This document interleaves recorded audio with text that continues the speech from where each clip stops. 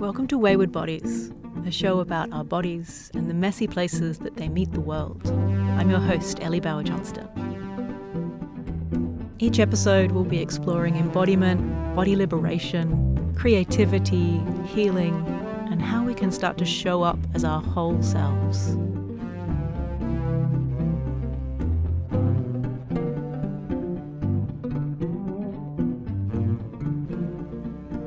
Oh, hello. Welcome to today's episode of Wayward Bodies, which is a conversation between me and Kylie Darling. We talk about erotic embodiment, the places spirituality and sexuality overlap, and using kink as a way to know yourself. Kylie Darling, aka Jade Jeepster, is a yoga and movement facilitator by day and a professional pervert by night.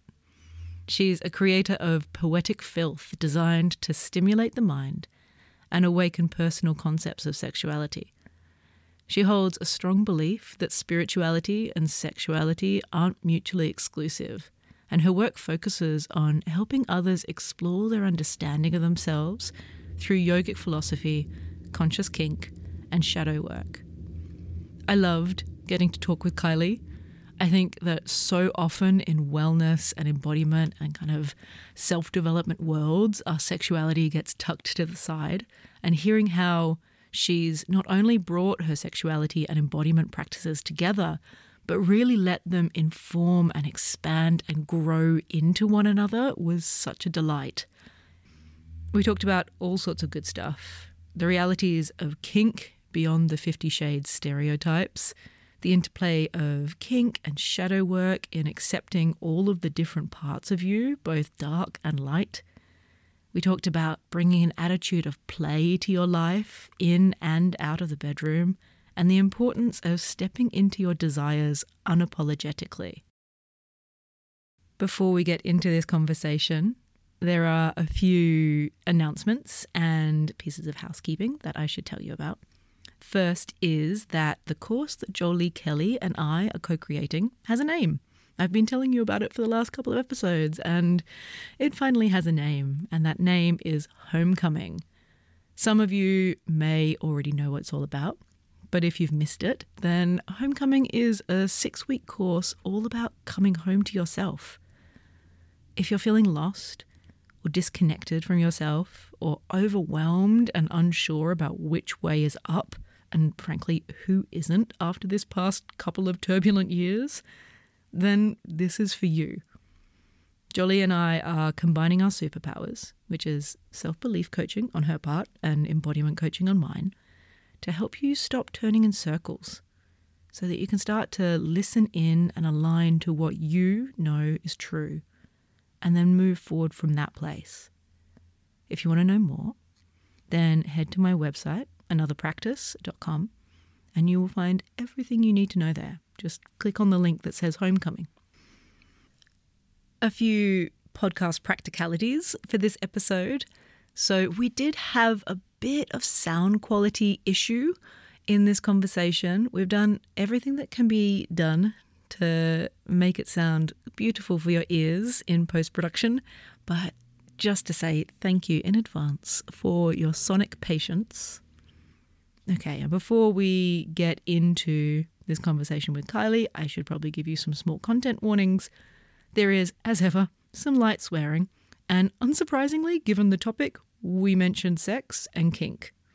We don't go into great smutty detail or anything, but if you or someone you're listening with doesn't want to get into that today, then consider yourself content warned.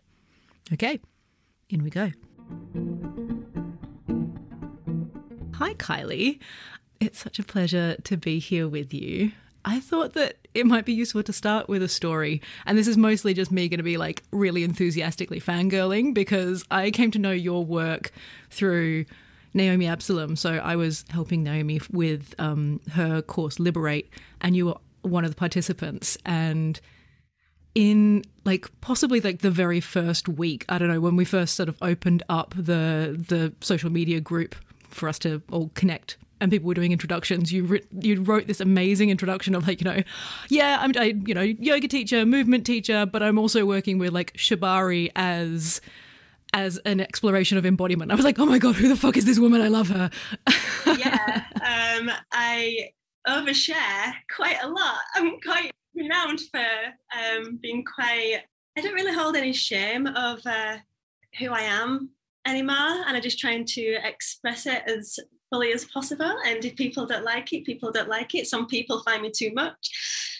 Other people absolutely love it. And these are my people. Yes, that's the magic, right? So I suppose that's a fairly good place to start talking about like the work that you do. I mean, obviously you're a yoga teacher and a movement teacher, and you're also working in conscious kink and like erotic embodiment. And I suppose it might just be helpful to start with a bit of a definition of like how that actually looks. Like what is that? Because I imagine people will go, oh, she does like 50 Shades of Grey stuff, which is the cultural conscious understanding of BDSM.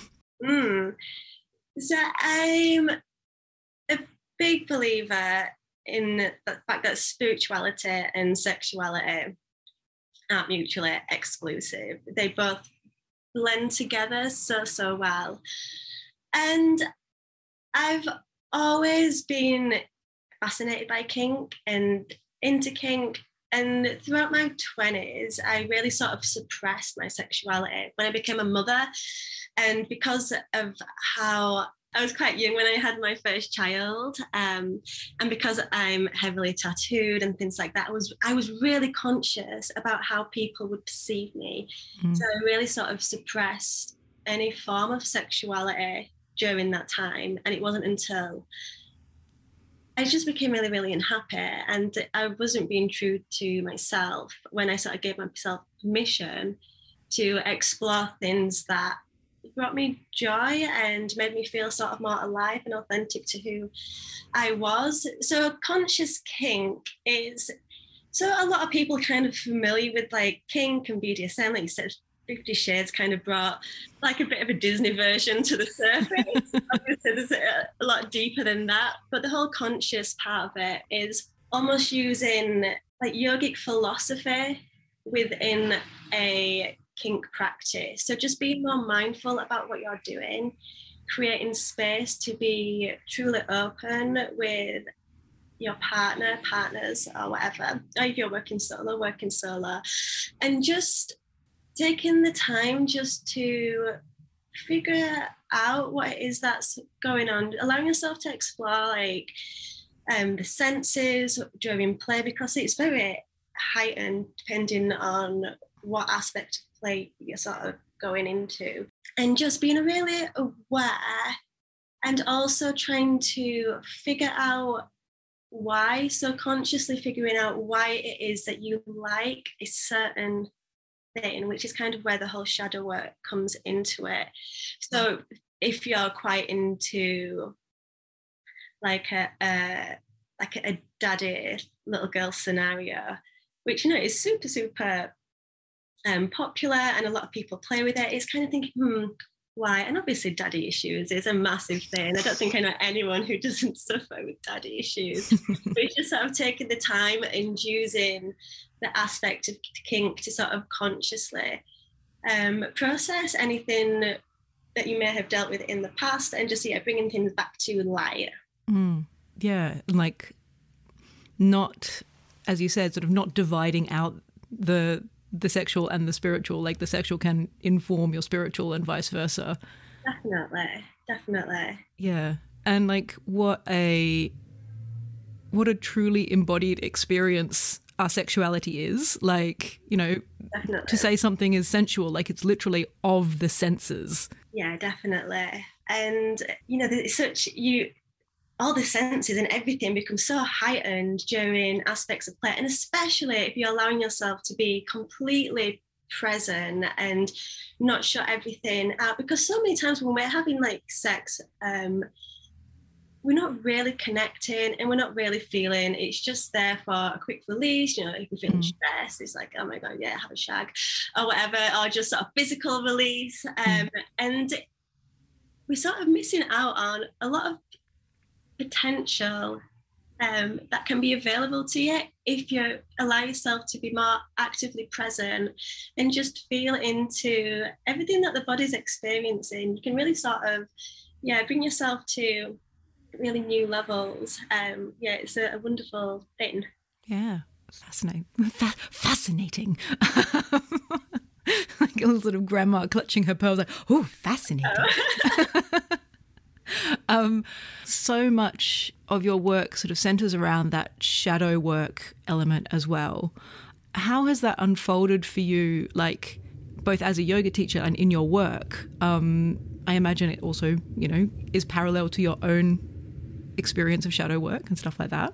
Yeah, so a lot of this I never expected to be where I am now. A lot of this has just been my own sort of personal exploration, and it's just sort of grown and grown when I started getting into shadow work. So I also have like a separate persona, which I do a lot of my artistic expression through, which is Jeepster. So she's kind of just organically manifested, and she's been a great tool for me to use in order to explore areas of my past, but in a new light.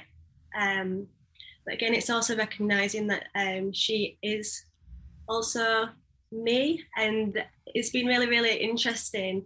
Like I said, I wasn't expecting to be talking about kink and bondage and sexuality. You didn't go to university with this in mind? I was just sort of looking at sort of healing myself and naturally curious. And I've always been very sort of hypersexual in my early teens.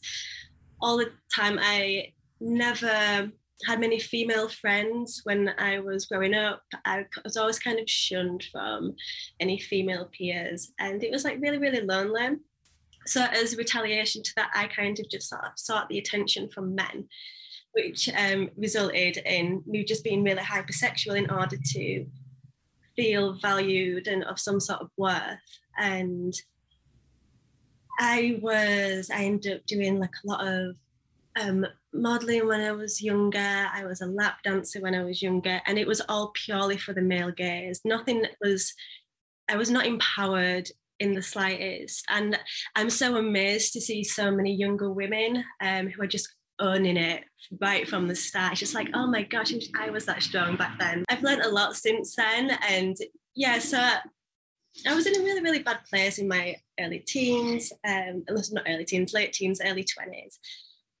And then obviously when I had my children, I was just like, really embarrassed about everything that I've done, felt really shamed about my sexuality, and tried to control it as much as possible, which just didn't work. Do you know what I mean? It's like everything needs to come to the surface eventually. And when you're trying to hold everything back, it's just gonna lead to an unhappy life if you're not being true to who you are.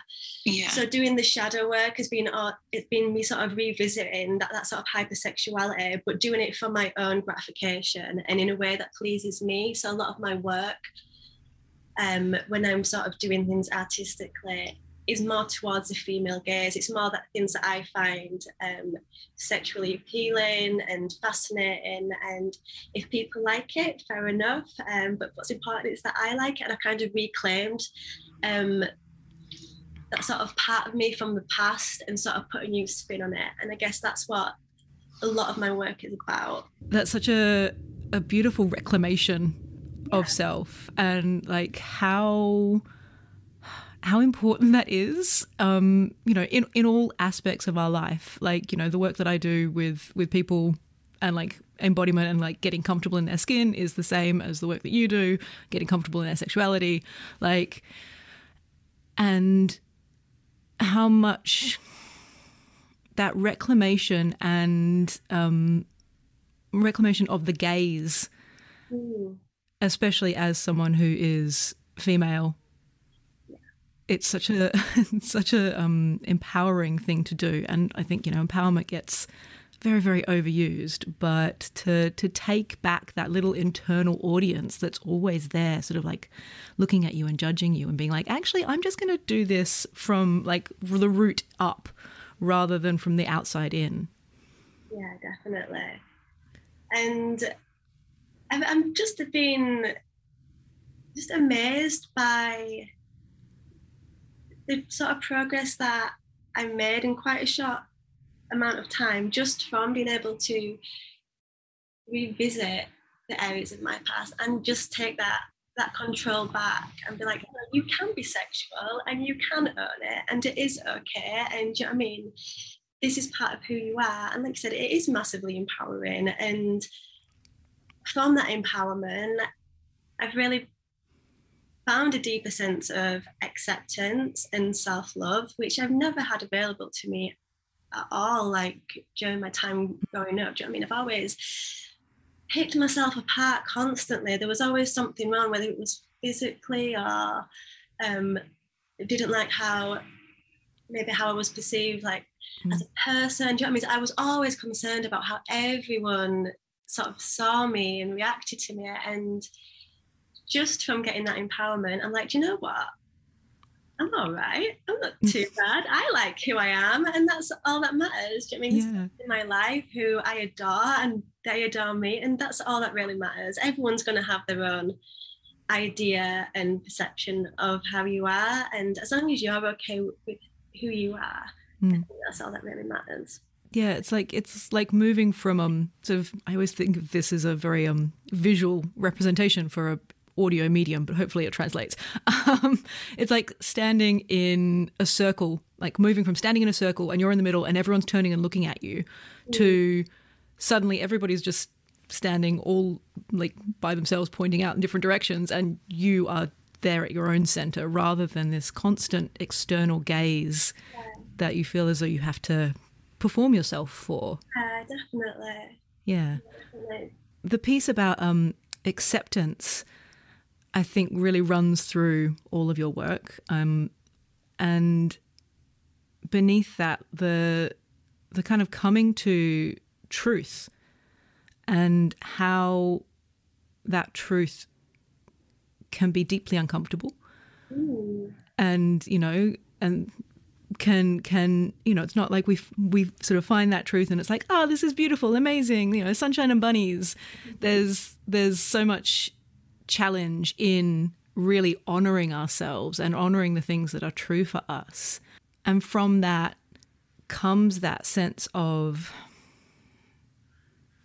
agency, that sense of like wholeness. I'm not sure there's actually a question there, of just like meandering off what you've said so far. Yeah, no, totally. My journey has not been smooth or beautiful or easy. It's been hard as fuck. It's been like rocky from start to finish. But just finding that acceptance of, do you know what I mean? Everything is fine. Everything, do you know what I mean? When you sort of really sit and dissect of the moment for as it truly is, you realise that everything is just, do you know what I mean? It's fine. It's perfect. I'm completely whole the way I am. And as long as I can find some sort of stillness and honour in that, then you're unshakable. Yeah. And obviously you're going to have moments when, stuff catches up with you, and doing this sort of work, when you start sort of delving into your past and like the darker aspects of your psyche, you are going to come across some things that are really hard to digest and really make you sit and think, and it's not easy and it's not pretty. But just realizing that you aren't your past or your stories, these things don't define you as a person. Everything that defines you is how you are presenting yourself sort of right now in this moment. Everything you do in this moment will determine on how your sort of future maps out. Do you know what I mean?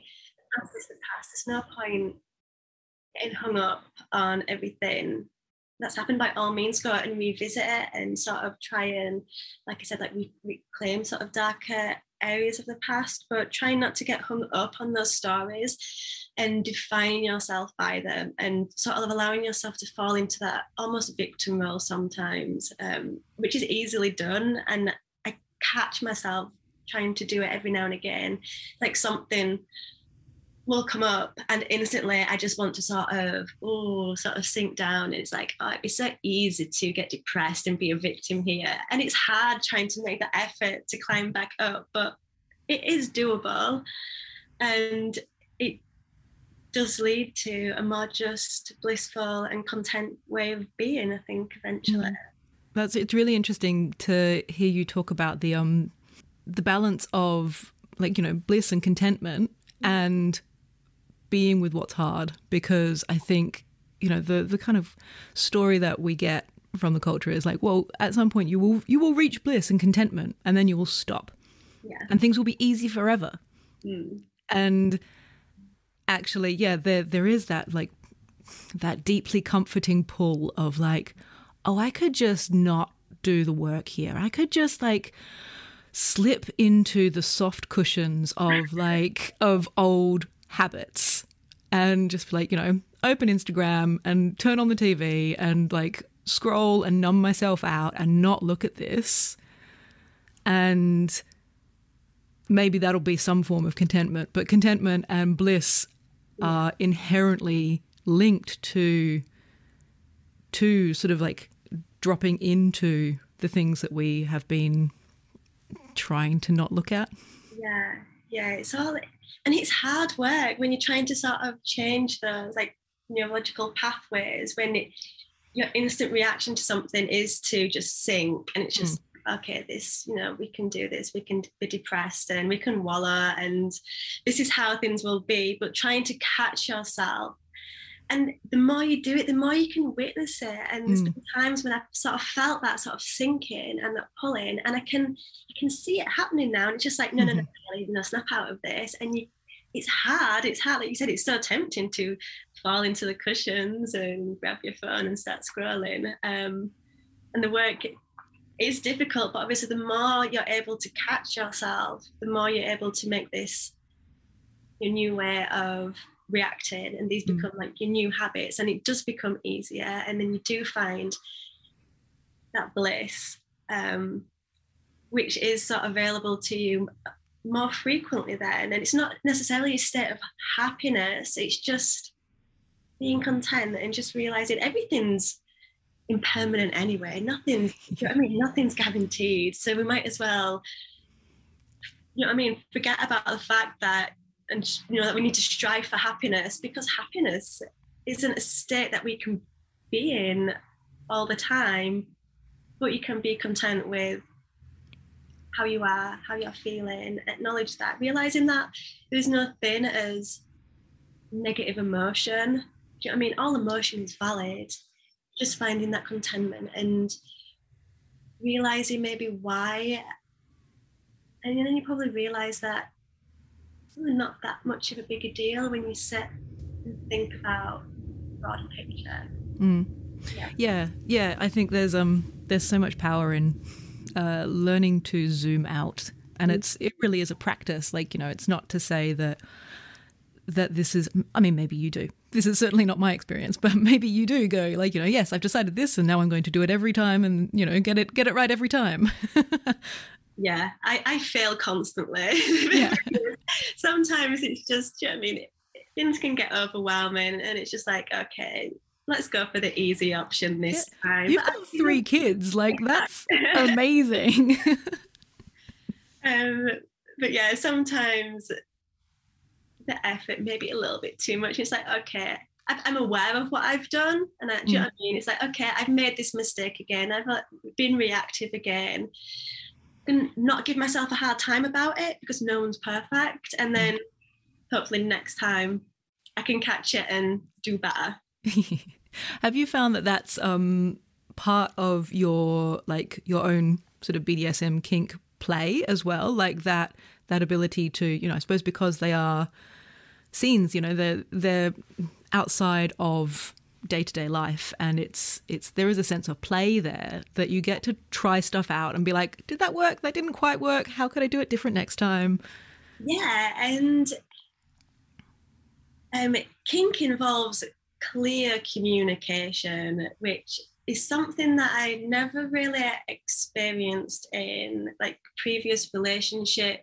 And again, it's like there's a sense of embarrassment and shame when you start talking to a partner, especially a new partner, and trying to talk openly about things that you really like, things that you want to try out. You know what I mean? It can. Yeah, everyone usually has to have like sort of 5 drinks to get to that point. It's like, The beauty with any sort of kink is that you need that good communication there in order for a scene to be successful, in order for you both to be seen and heard.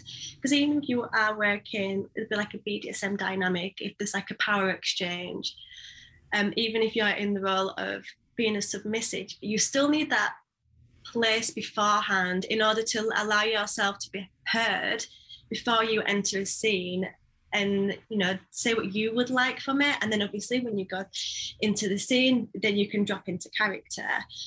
But I find kink is an amazing way to still indulge with all those little traits that may not be necessarily healthy to have in your day-to-day life. You can sort of explore that in a controlled environment, and then you sort of be able to sort of indulge a little bit here and not take it out into the real world. And that's been something that's definitely helped me, because I was always quite sort of submissive out in the real world. I'm such a people pleaser. I never, do you know what I mean, would just go along for anything for an easy life.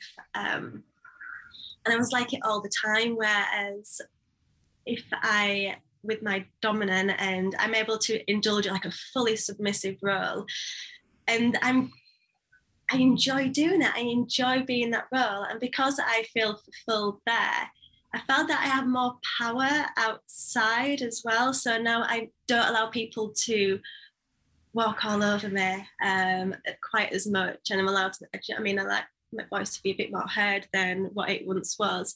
So it's definitely an amazing way to allow yourself, like I said, to indulge in those little traits that may not be so healthy for everyday to day life, but you can still sort of play with in a fun way. It's good. It's nice to explore different things and just sort of see what arises, I guess.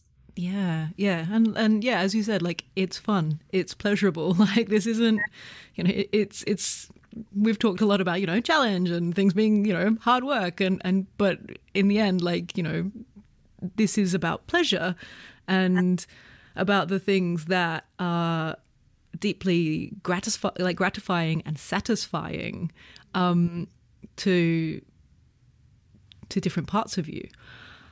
Do you find the balance between, being on one hand like in the yoga world and on the other hand in the kink world, do you find the sort of like the balance of that a little curious? I feel like yoga world is like so often completely devoid of sexuality. It's just like everything's beautiful and shiny and we're all Ken dolls, like nobody's got genitalia. Oh my gosh, it was my biggest fear, trying to sort of bring sort of my sex work into, make it more open and sort of, yeah. So it was definitely my biggest fear, and it was only probably about maybe 6 months ago when I actively mentioned the work that I was doing within the industry on my main yoga social media page. And I was like, here we go. It's like, how are the studios going to react, like the ones who, where I work, and how are clients going to react? Because it's such a taboo thing. Do you know what I mean? It's like, oh my God, my yoga instructor is a sex worker. And it's like, oh my goodness. And I always find it strange when people refer to me as a sex worker. I still find it strange now.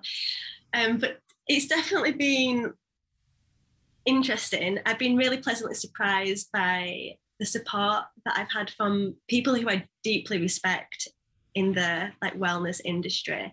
Nice. Some studios will not touch me, and that's okay. Would they have touched you in the first place, though? Because you are like heavily tattooed and, you know. Yeah, I always describe myself as a bit of a Marmite instructor. People either like me or they don't, and that's absolutely fine. It was hard for me when I first became an instructor. I find it really, really difficult. And again, because of the way I look, because obviously heavily tattooed, I was really concerned about not being taken seriously or being a bit of a niche or things like that. And I always found myself trying to perform in a way that I knew some of the other instructors were doing in the, do you know what I mean? The way that they was teaching the class, their style of class. I was like, oh, maybe I need to be more like this in order to get work. And, you know, they're well liked. And then it didn't last long. Do you know when something just doesn't sit right? It's taking all the joy out of a practice that I hold so close to my heart. I was like, I can't do this. I just feel like, and I'm not being true to myself. Yeah, it's like slipping on a Halloween costume of a yoga teacher. Yeah, and I just couldn't do it. Like I said, the industry it's a funny place to work, and I wasn't quite aware of it until I did my training, and it's like, oh, this is fun. So yeah, I've always been one of those teachers where may have been seen as being a bit of a risk in taking on, but I've managed to get some really good friends, like from students who have been to sessions and who still enjoy the way I teach, and I teach different forms of movement as well. So I'm really blessed to be in a few studios around Leeds and Bradford who fully embrace me for how I am. They're not freaked out by the other work that I do. No one really talks to me about it, which is interesting. That's really interesting. Maybe they're just trying to, like, I don't know what's polite. maybe trying to pretend that it's not there, or again, it's just people feeling uncomfortable around any conversation around sexuality and sex, especially like you say within the wellness industry. People just feel like, oh, it's not its place to be there when.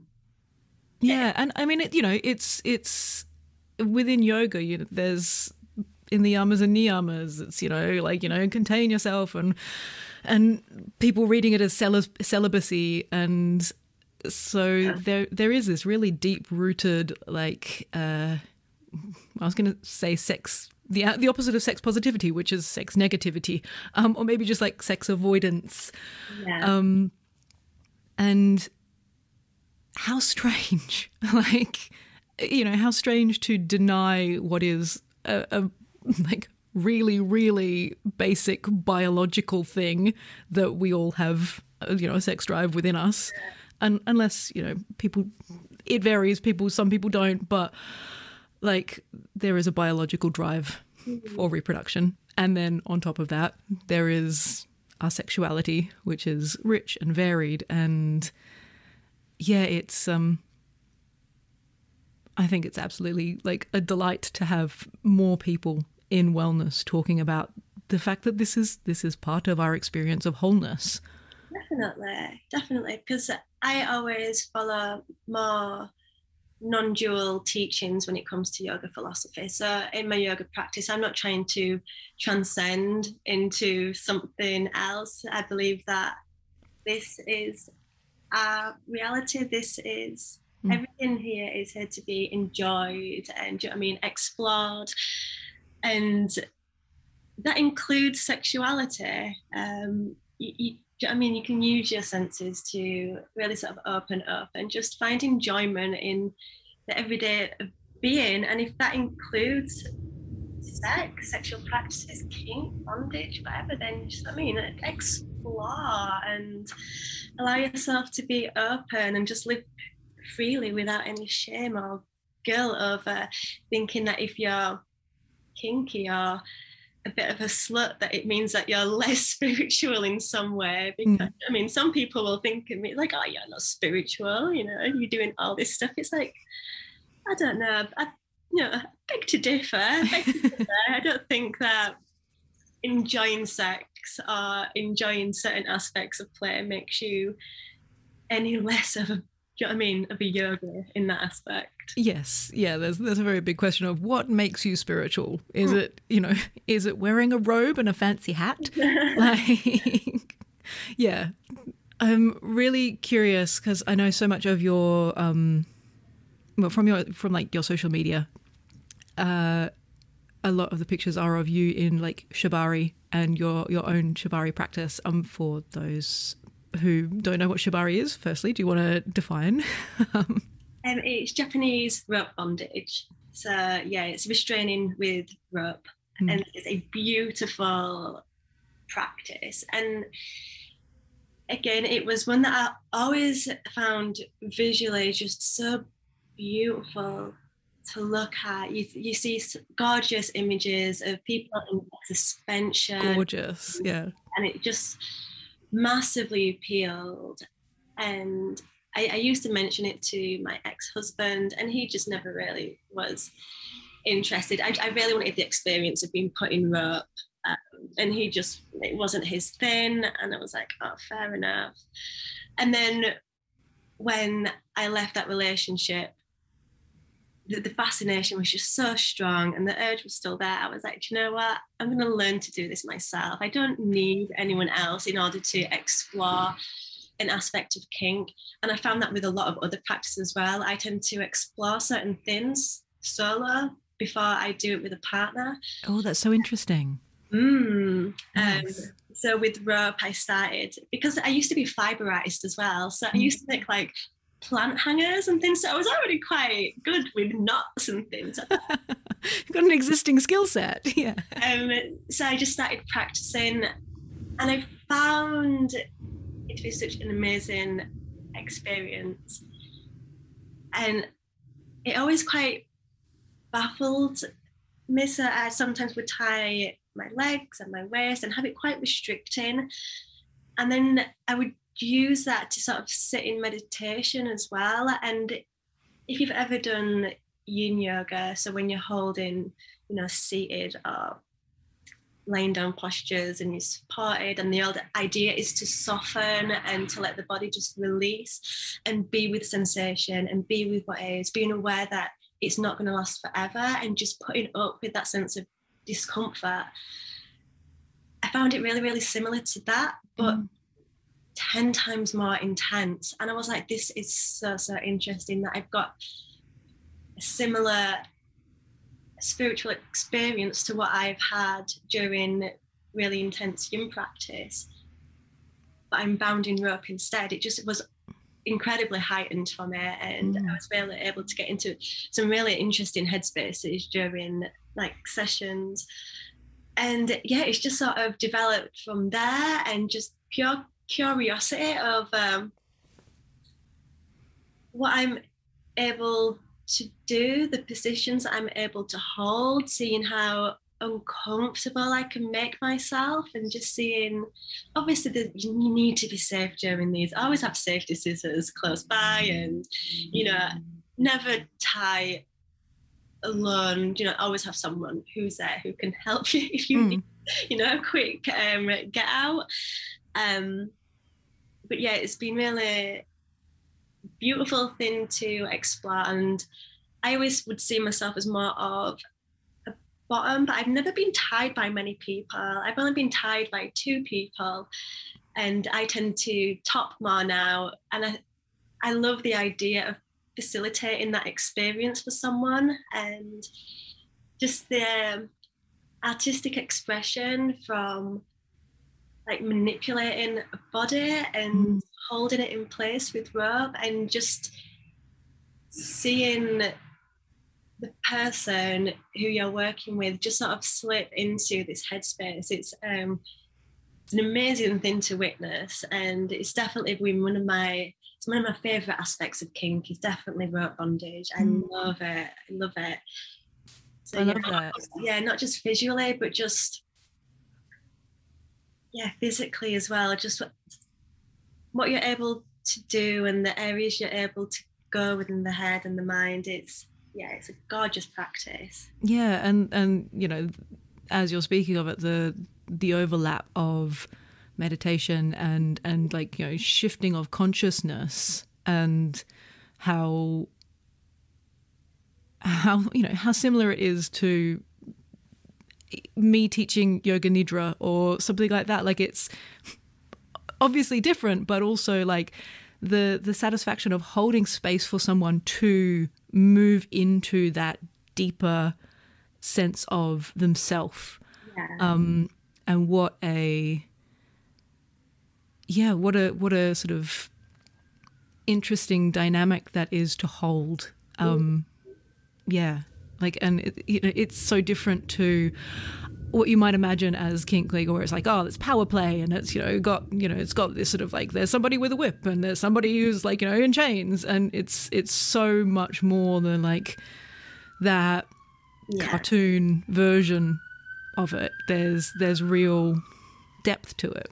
Yeah, there is. And you don't need to be a sadist or into pain in any way in order to do. I mean, there's so much that can be explored from things that are so subtle, such as rope. Granted, you can have really intense rope experiences, but you can have, you know, quite easy ones to get you in. There's other forms of restraint you can do, and like I said, you don't need to be into pain to enjoy kink in, do you know what I mean, in any way. You can just sort of play with the dynamic without impact, or I mean, without anything like that.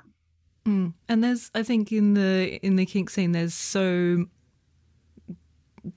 built-in care as well. Like, it's not that this is something that you do that's really challenging and then you're left and, you know, you're kind of thrown back in the deep end of real life. There is this beautiful culture of like aftercare. And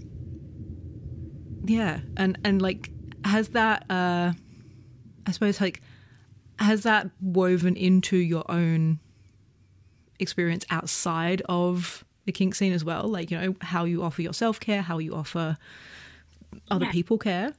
Definitely. Yeah, aftercare is as important as the play itself. You need that time to come back down to base level, to reconnect with your play partner, and just, you know, aftercare can take on so many forms. You know, it might just be a cuddle and a chat, but being able to talk about things afterwards is always, you know, a must, in my opinion. You need that time just to reconnect and come back down, and definitely allowing that to sort of overflow in my day-to-day life. I'm big on looking after myself now. I never used to be. I always used to put everyone else first. I used to run myself ragged, and I'd always be the last person that I'd ever look after. Whereas now, I always prioritize what I need. Even when it comes to my children, obviously, as long as they're like, oh, well looked after, if I need some downtime, it's like, okay, Mama's going to go have some quiet time now, boys. It's like, when you realize when you need that headspace to sort of ground back down, and realizing, because a lot of my work is all about finding like a deep self of sort of self-reference and self-love, so you can truly honor everything that you are and all the potential that you hold. And taking the time to look after yourself is a great way of connecting with that. Just sort of taking the time for yourself, because knowing that you are worthy of that time, and it's important to give yourself that time, is just, it just helps massively. I think just being able to look after yourself well and listen to your body and what you need is a vital tool. I think it's interesting to think about the recognition of different dynamics being necessary. So, like, you know, that we can move into things that are intense. We can move into like things that are really challenging, whatever shape that takes. And then we don't have to stay there. That it's important that we also hold space to move back and to soften back and to kind of, as you said, come back to base level.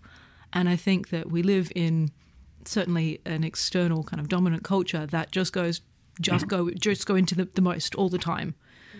And it's quite a revolutionary thing to say, well, actually you can do both. Like both are really important, that it's not that you want to stay soft and, like quietly stroking each other's faces forever. Yeah. And it's not that, you want to push to the extreme all the time. There is a spectrum and you need to be able to move along it. Yeah, just enjoying that fluidity and knowing that things can be different each time. Like you say, sometimes you may not want to play hard and you might just want the face strokes, and knowing that's perfectly fine and really listening to what it is that you need in that moment is really important, I think. But yeah, just knowing that if you are working with a regular dynamic with a regular partner, knowing that giving yourself the space and that openness in order to communicate if you want to try something new and if you want to switch things up a little bit. Again, there's so much, like you said, it's just a massive spectrum of things that can be tried out, and allowing yourself to be curious and explore what there is out there, because it's endless. And to trust what is true for you. And that is a whole practice in and of itself, is to like even listen to what is true for you, and then to trust what it is that you're hearing. Like, that's years of work for some of us, and how important that is just as a life skill. Yeah, I think that's why I do a lot of my practice solo, is that I can figure out what it is that I like, so I can go in with, I know exactly how my body works. I know exactly what I like now and what I don't like. And I'm able to take this information to other people and say, this is what I like, this is what I don't. Yeah. Because I've taken my time, I've taken the time and given myself that space to find out, what's my truth, and not allowing that to be clouded by someone else who you may be going into a scene with. Obviously, some people might spark a certain curiosity. You may, meet up with a partner when you're going through, your likes, your boundaries, your hard limits, or whatever, and they may say something, and it may not have been something that you claimed, and it's like, oh, like a little light in the back of your head turns on. Yeah, and then obviously you might end up following that. But I definitely like giving like you said, time to look after myself, to find out what I want, and then time to explore self-pleasure and try out different things solo has been really, really good for me. It's been able, because like I said, communication never used to be my strong point. It's really I always found it hard to communicate with partners about what I really liked, and it's been something that I've really worked hard on.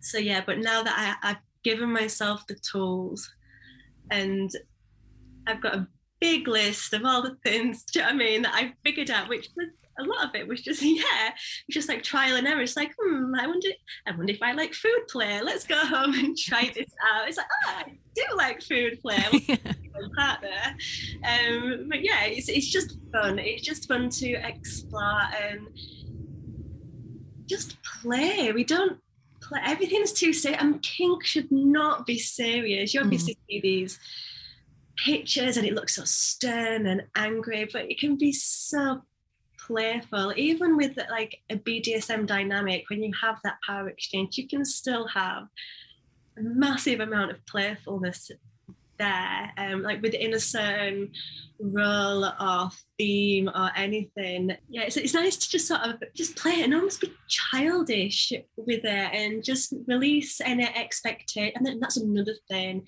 is you go into these things with so much expectation on how you think that something should look, and just release that and just enjoy it for what it is. Be present for it. Yeah. Amazing. Yeah. I love that. I love the way that you have, like, if we had this conversation and I didn't know you're a yoga teacher, and we were just talking about kink, I would be like, wow, she's like, got this whole yogic philosophy thing down, but like from a completely different angle. And obviously, of course, you are a yoga teacher. But yeah, like the way that the two sides of your work so clearly overlap and inform one another is just like so beautiful. And I really appreciate you taking this time to have a conversation with me. So would you like to let people know where they can find you, both sides of your work? So you can find me, I am mainly on Instagram, and for my yoga work, you will find me on _Kylie Darling. And for my kink work, I will be under Jade Jeepster. But they're the main places that you can find me. On both of those accounts, there'll be a list and like links to all the other places that you can find my work, whether it be through OnlyFans, the Embodiment website, or things like that. But yeah, everything's on those two accounts. And how can people work with you if they desire to do so? So I am currently working on the ITCHA project, which is erotic embodiment and conscious kink work. At the moment, I am available to work one-to-one with people, helping people sort of stepping into this sense of self-reverence and embodiment, and helping them with aspects of shadow work. I'm currently writing a book which will hopefully go alongside a program which I'm still piecing together, so it's still a work in progress at the moment. Being birthed. Yeah, it's still slowly being birthed, crowning nicely at the moment. Amazing. Well, I can't wait to see what happens once the ITCHA project is fully birthed into the world. And thank you again for taking the time to talk with me. Thank you. It's been wonderful. 1,000 thank yous to Kylie for joining me for today's episode. You can find all of the details of where to find her, both as Kylie Darling and as her alter ego, Jade Jeepster, down in the show notes. I can really recommend it. Both of her feeds are magnificent. If you like what you hear and you want to help support Wayward Bodies, then that would be amazing. You can subscribe, you can rate, you can review, all of those things that you can do to help a podcast get into more people's ears. Or if you want to go old school, you could tell someone. Word of mouth is pretty magic. If you want to get in touch about today's episode, then you are welcome to drop me an email at waywardbodies@protonmail.com. And if you want to find out more about my work, including my new course, Homecoming, and how to work with me one-to-one, then head to my website, anotherpractice.com. You can also find me in the wilds of Instagram at anotherpractice. But to be honest, the real good stuff goes to my newsletter babes. I get fortnightly emails with exclusives and first dibs and special deals. And frankly, it's just nicer to have a slower conversation rather than the constant flurrying scroll of social media. So if you want to come join, then you can find the link to sign up on my website. All right. Until next time, big love.